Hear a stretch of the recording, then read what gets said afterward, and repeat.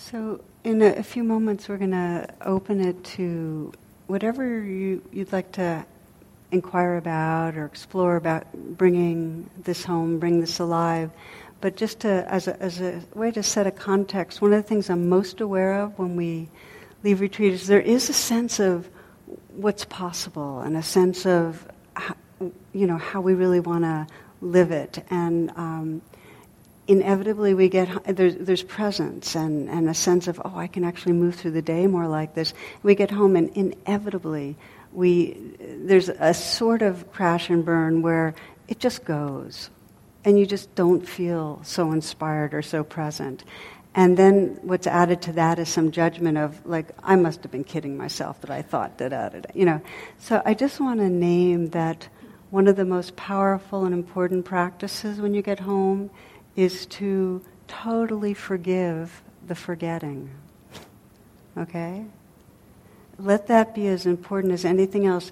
If you, in addition to having the aspiration to take on a practice of what you love and to sit every day and to mirror the goodness, to have the intention to notice when you've forgotten all of that and as quickly as possible say, it's okay.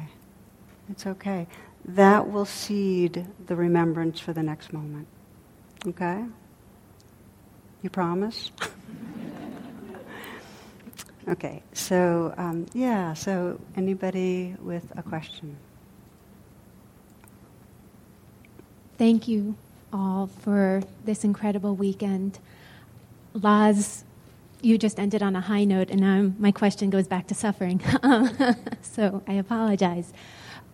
I'm a fourth grade teacher, and I do these practices with my students, and each year I seem to get more and more students with social difficulties, emotional challenges. And this year, more than half my class had evaluations for these two reasons. And I found myself come June feeling empathically burnt out and fried and resentful. And each student has an entourage of support services, which is wonderful, but then I'm the sole teacher responsible for communicating everything to each child's support services, parents, and I was wondering if you've ever come across a feeling of being empathically burnt out and how you've worked with that. I definitely signed up to teach next year, but this year took its toll, and I've never found myself to be like, I don't care, and kind of close down. I've often felt exhausted physically, but not emotionally the way I was this year. It's empathic burnout is actually, kind of across the board, whether it could be a parent or in a relationship where you've tried to be forgiving and understanding. And it's like, it's a flag that of needing to take care better. And there's some situations that are just too much, and we need more space and more time to check and say, okay, so what's needed here? What's needed.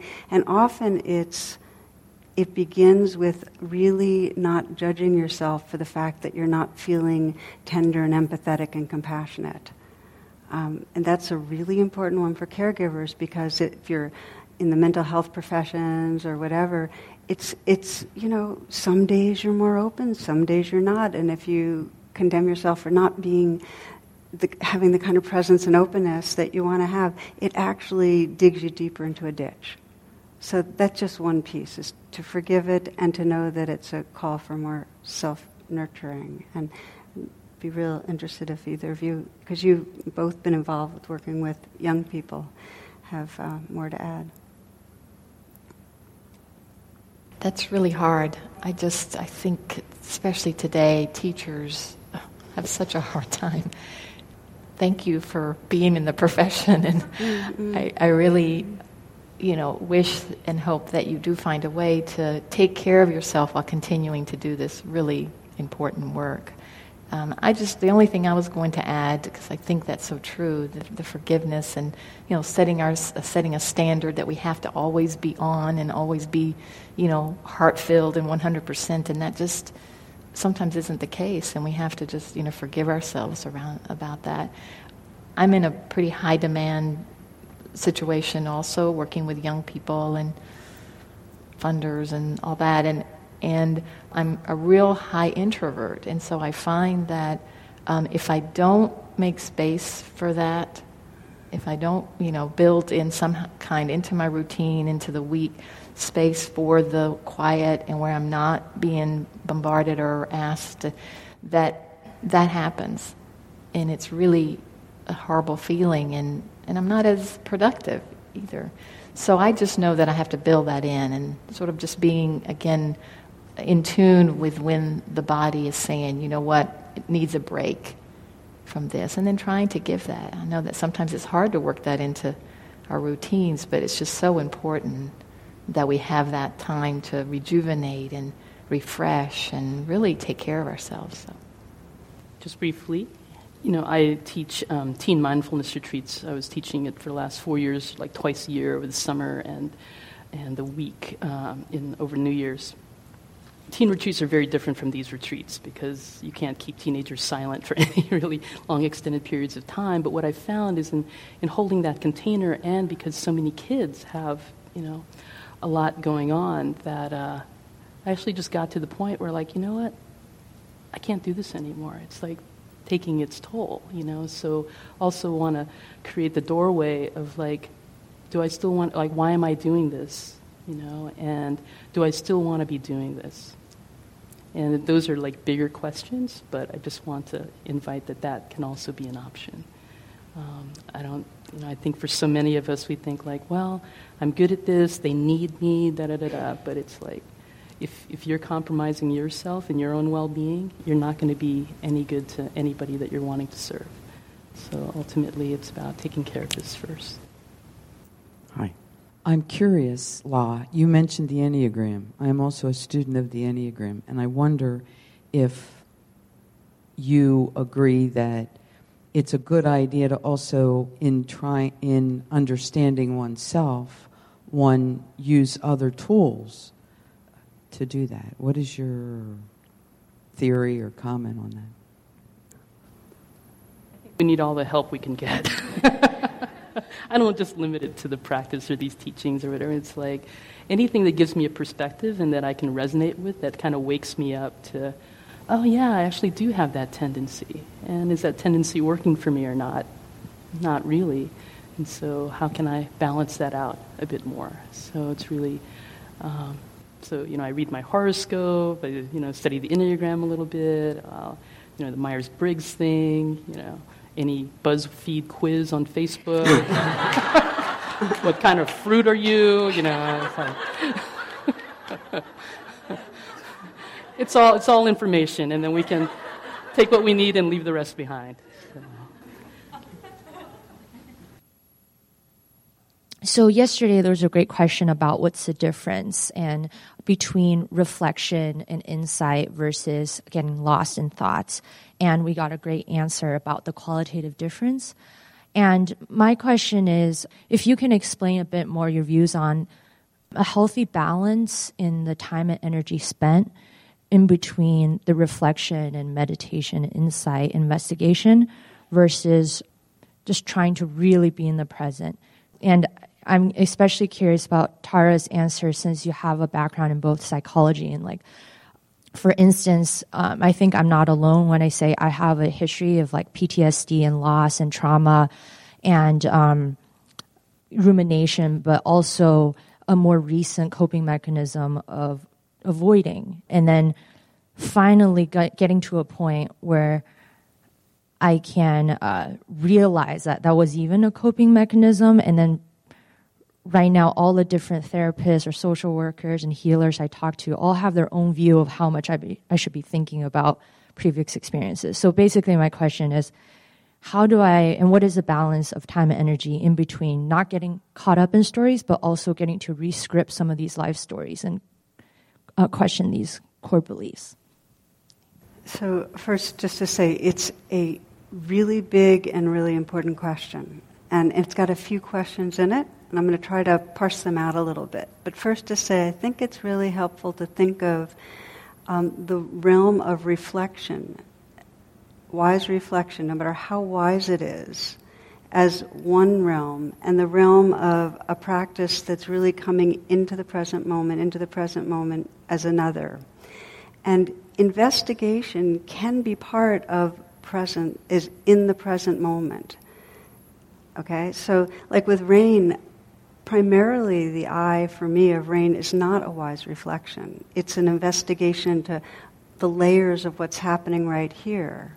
Whereas a wise reflection might be more about what caused this, what's the story behind it, how might this happen in the future, things like that. So I want to make that distinction between the kind of practice where you're investigating and presencing what's actually here and any thought process that is looking into the future, past, and interpreting.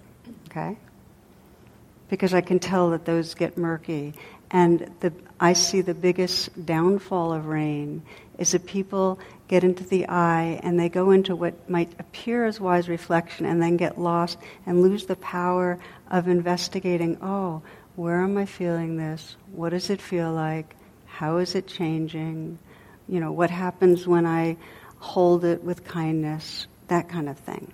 Okay, so just to keep that really clean. Okay. Now, the realm of wise reflection, I would say to commit yourself to always having a practice of just presencing, because that's a certain kind of training that we don't get, and that is the heart of waking up.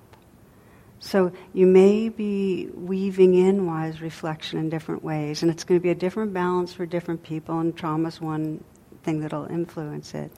But let it the center of your practice be carving out time purely to notice and be with what's right here. Okay? And then it's a real decision. Wise reflection happens best out of presence. So that you might establish presence and then toss in a question like impermanence. What does that really mean in my life? And what is the effect of remembering aging, sickness, and death? Or you might reflect about self and no self. Like, what does it really mean to be empty, to let go of this identity? Or who would I be if I didn't believe such and such? Those kind of things. That's wise reflection. But it won't have any juice unless it's already coming out of presence.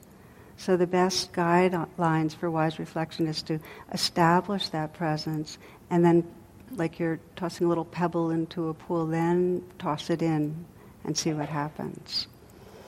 As for trauma, when there's associated stories that trip off trauma, then it may be very unwise to go back to the storyline, and you might get a lot more from the resourcing of what really brings quality of calm and stability and ease and tenderness in the moment. Build that up enough so that you can then do some of the reflecting on cause and effect so that you can resolve some of what's locked up in there. But I would emphasize the resourcing. And this is for anyone that gets overwhelmed a lot. If you get overwhelmed a lot, then rather than opening right to what's going on in the moment or going into a story that triggers trauma, take some time to find what helps you come back a bit to a place of safety and feeling connected. So sorry for such a long-winded one, but it was a huge and really beautiful question. So I hope that's helpful. Yeah. So I have a question about working with anger. And I feel like we've been speaking a fair amount about working with sorrow and boredom and loneliness. And I found for myself that anger can be a harder emotion to hold simultaneously with that kind of tenderness and loving kindness. I am a graduate student, and I spend a lot of my time learning about the very kind of specific mechanisms of injustice and oppression. And learning these things has actually been a very, very deep part of my practice of seeing very clearly sort of some of the roots of our collective suffering and like being able to look those kind of right in the face. But I have also noticed a real sense of contraction that can come up around that. And and a real sense of anger, which I know, like I really actually do know in this deep way, is connected to a sense of love and commitment to life. But it's something I've been really working with a lot on this retreat, of like noticing that kind of fiery, fist-clenching sensation come up. So just any insights on sort of how to hold that, and how to hold that simultaneously with tenderness. Thank you. Just when you described how you're noticing it, like the fieriness of it and the intensity of it, and I'm like, wow, that's really good. I mean, that's really the practice. I mean, you're really doing it in terms of really just sensing what that feels like in the body. How does that manifest? How does anger manifest in the body? And just, not trying to push it away or make it something that's wrong. Just really giving this, the space to experience it. Because when we do that, we're less likely to act from it. And I think that's the real sort of danger with some of these emotions, like anger, is that when we're not attentive and mindful, then we're acting from that. And the action in body, speech, or mind can be really harmful to ourselves and others. So it almost sounds to me like you really are, doing the work and staying with it and noticing it and really, and having the question of what, how do I hold this with loving kindness? And so just encourage you to continue to do that. So I look at anger, like every emotion, as totally intelligent and having a really important, essential role in waking us up. I get angry a lot, and I get angry a lot at what goes on in the world. And I developed a pretty explicit practice around it right before we went to war against Iraq.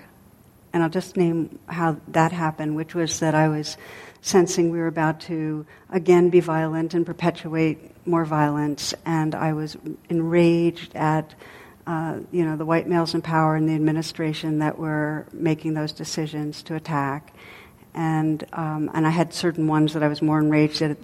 So I was like it was real personal to me, And I would read the newspaper, and I'd have like a session of sitting with, I'd be frothing, So I started this newspaper meditation. I still do it with news, because news can trigger me so much, where I just I'll feel the anger and let it rip, but I'll kind of go from the story and just just the way Luisa was saying, just let the energy be as much as it is, and in that presence, sense what's under it.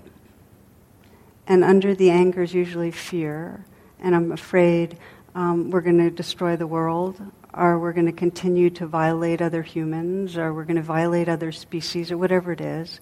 So I'll feel the fear, and then I'll let that be as big as it is. And underneath that, I'll usually find a kind of grieving at the loss that involves, and I'll let that be big. And it comes down to, under the grieving, that I love life.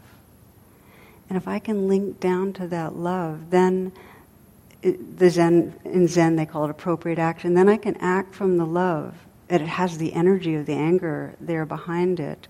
And I remember when we were approaching attacking Iraq, that I would do this, and then a group of us got together and did a kind of demonstration protest in front of the White House. And it was amazing, because rather than the fist, it wasn't anti-war, it was pro-peace, and there were children there and a lot of clergy. And it was really this prayer, please do not injure the young people and old people in Iraq, and don't have our people go over and get injured, and it was more on that spirit. And we all got arrested. In fact, they made jokes about white-collar crime because of all the clergy that were getting put in paddy wagons. But it had a different spirit than the violence that perpetuates violence. So let the anger be a portal. Yeah. My question is the relationship between attachment and love. I often find that if you live far away, from your near and dear ones, there is always this thing in your mind that you're not attached, but you do care. And so how does that affect practice? So I think it's about defining what love and attachment, each is. And to me, love is this generous offering of this energy of connection that has no agenda or no attachment to an outcome. Like if I love you, I'm going to expect you to love me back. Or if I do this for you, I expect you to do something for me back. And so with distance, it becomes more of trusting that that's there. And in whatever ways it's possible, through the distance, to have that expressed. And so I just want to add, can you give her the mic back? Just sort of tease out your question a little bit more in terms of what do you mean specifically, love and attachment? It's just more about, your family, your sisters just living far away, and you just get a comment that you're not attached. And so you feel that, and it's a question of sense of purpose. I think that's my question. I mean, how is love and attachment related?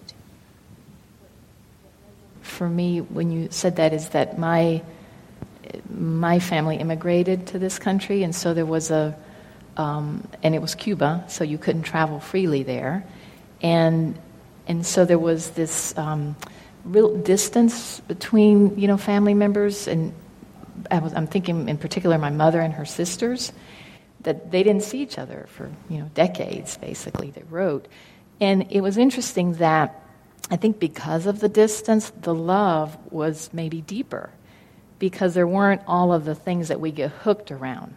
All the things that we get attached to. You did this, and you acted like that, and, you should be this way and not that way. They didn't have all those kind of daily sort of things. And so then, the love, I think, was manifested in a sort of in a deeper way. So I don't know if that kind of relates to your situation, that it can sort of be different than when you have the loved one so close and you're seeing all of their yuckiness at the same time. But I also wanted to add that for me, there is a relationship between love and attachment, and not to get too sort of caught up in, when it's loved ones, I mean, there is an attachment, and that's human, and that's natural. And, we want to be with that being, and we want that being to be happy, and all of those things, that sense, that yearning for that loved one, which can have a little bit of a trap of attachment, that's just how we are in these human incarnations. But real sort of attachment that isn't healthy is when I start to feel a real constricting, or any kind of real shoulds, or kind of a collapsing or tightening down, or it's this qualitative sort of difference in sort of a continuum, But when I'm in real attachment, there's usually some kind of gripping and suffering. I sense that. I sense the suffering. Oh, I'm not getting what I want. I'm not getting it from that person, or I want them to be this way and not that way. And again, as La just said, the continuum toward love is a lot more expansive, and there's no sort of, right or wrong or shoulds or do's or don'ts. It's just a real sense of connection. So I don't know if that, thank you. I just wanted to know, I'm afraid to go home. And I think, you're in that place where the people around you are not connected, and you can see it and you can feel it. And I think what I'm noticing is that, I feel it in my body a lot. And it makes me sick.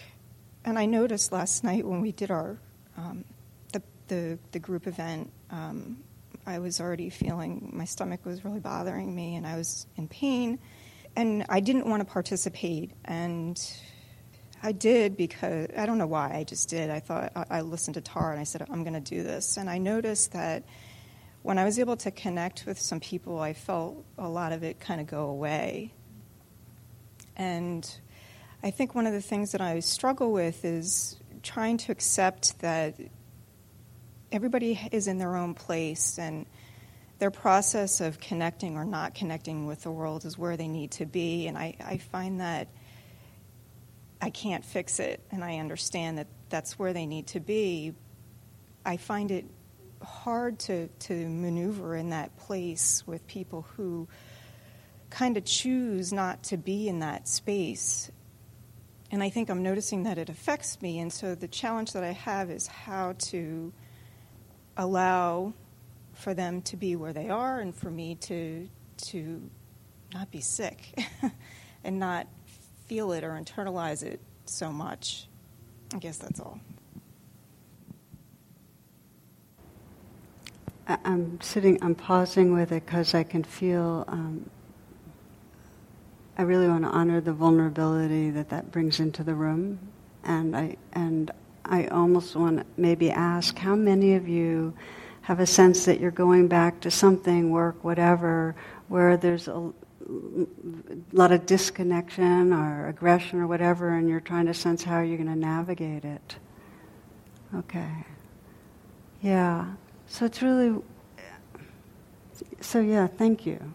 Because I think you're asking something for a lot of us, that we have this yearning to be open-hearted, that we sense when we connect that something does fall away, that there is something that we value happening, and then being in those types of environments brings up all fight, flight, freeze. It brings up the sickness, So I think it's our biggest question.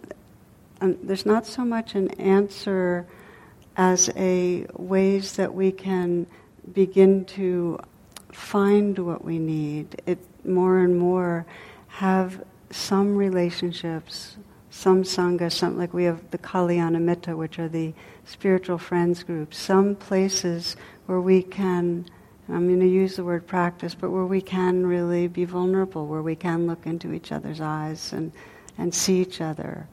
If we have some of that, it gives us more heart, more energy and spirit as we go into the places that feel threatening, or like they force us to armor up. And so a couple of things that I notice, I'm actually very lucky, the environments I'm in. I'm a lot of times in environments like this, where, but the times I'm not, and I can see it in conferences and more formal and professional settings and so on, where there's some competition and vying and presenting who we are and so on, that I have to have internal ways of self-soothing in them. I have to have ways I send messages to myself, reminders, ways of comforting. And so it's really important to sense what are the words you can remind yourself with, what is the way of pausing or touching yourself or in some way remembering that's going to help. And then also there's a real power to being able to see the suffering that is going on in people that are choosing not to connect. And that's the biggest training I can mention, which is, and it takes being in a certain kind of presence ourselves to see how that person's leg's in a trap and how it's systemic, how the system's leg is in a trap, because everybody's forced to operate to try to maximize profit. Everybody is being driven to consume and spend and work harder and be more and prove themselves and compete. So we're in a system that breeds it, and can we see the suffering of the system in the individuals we're with? If we can, we get more tender, and there's more freedom, and there's not such a sick feeling. So I hope that touches it some. And I want to thank you on behalf of all of us, because that's the big one. My question is, I wonder if you could speak a little bit to working with doubt, self-doubt in particular. I find that, for me, it can be the most difficult practice. I can send out metta, and I can do forgiveness practices, and I can love everybody. And then when it comes to loving myself, boy, that's tough. And then I start the unworthiness thing, like I'm not really good enough to be here. This is not my place or whatever. And that's when I get inside my head, but then I meet all of you and I connect with all of you, and it gets mirrored back. And it's wonderful. Last night when we did that exercise, I totally cracked me open, and I could finally start to see a little bit of my own goodness looking back at somebody else, and it was incredible. It just kind of broke everything open. But I know that self-doubt will come back, and it always does. And for those of us who are in areas where we don't really have a sangha and connection, if you could just speak a little bit to that. Thank you. Can you say a little bit more about what specifically doubt? Is it like love of yourself or acceptance of yourself? I think the doubt is I'm not really a loving person. I can act that way, but like the core of my being isn't really, maybe I'm acting. It's doubt, it's self-doubt. I doubt, is my practice real? Am I sincere? If I'm not feeling it for myself, maybe that's it. It's an emotional, like I had an emotional attachment to people around me, love for my teachers, love for the other yogis, and then it's an emotional, like, I want to feel that, like deep connection to myself. Does that make sense? Yeah. So there's this deep patterning or conditioning or tendency to not do that, right? And so what would it be like if you did? Like, what would that feel like if you did? Because you know what it feels like to extend love, to turn that around, back at yourself.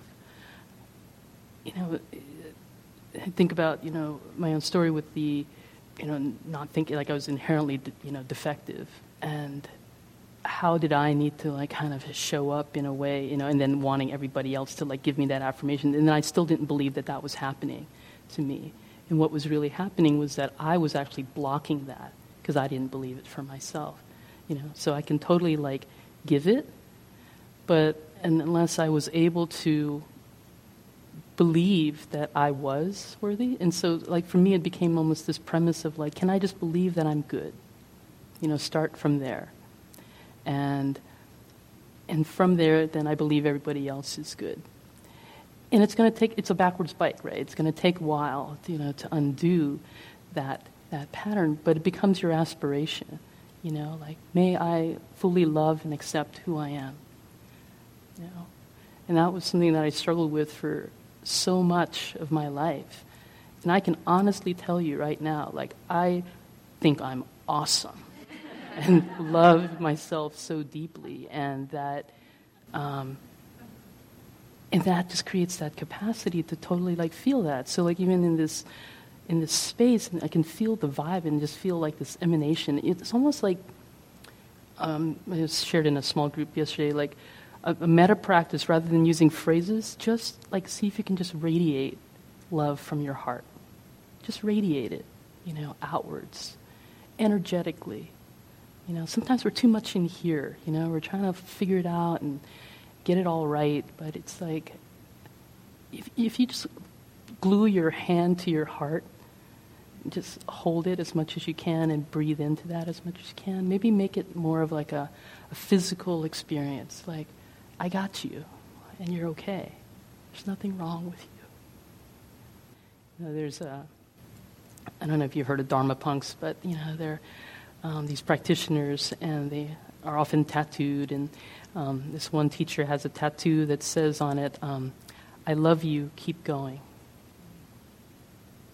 And even when you feel like you've fallen back or stumbled or, doubt, just say, I love you, keep going. It becomes a part of you. And when I first started the metta practice, I'm like, what is this? Like, I don't feel it, But the more I did it, I felt it more. It just needs to be a part of who you are. And it takes consistency and perseverance and just the continuity of that. But you've got to want it for yourself. That's the number one thing. That's why aspiration is so important. So if you're clear about what your aspiration is for yourself, to love yourself and accept yourself fully, align everything that you do, say, think, believe to that and see what happens.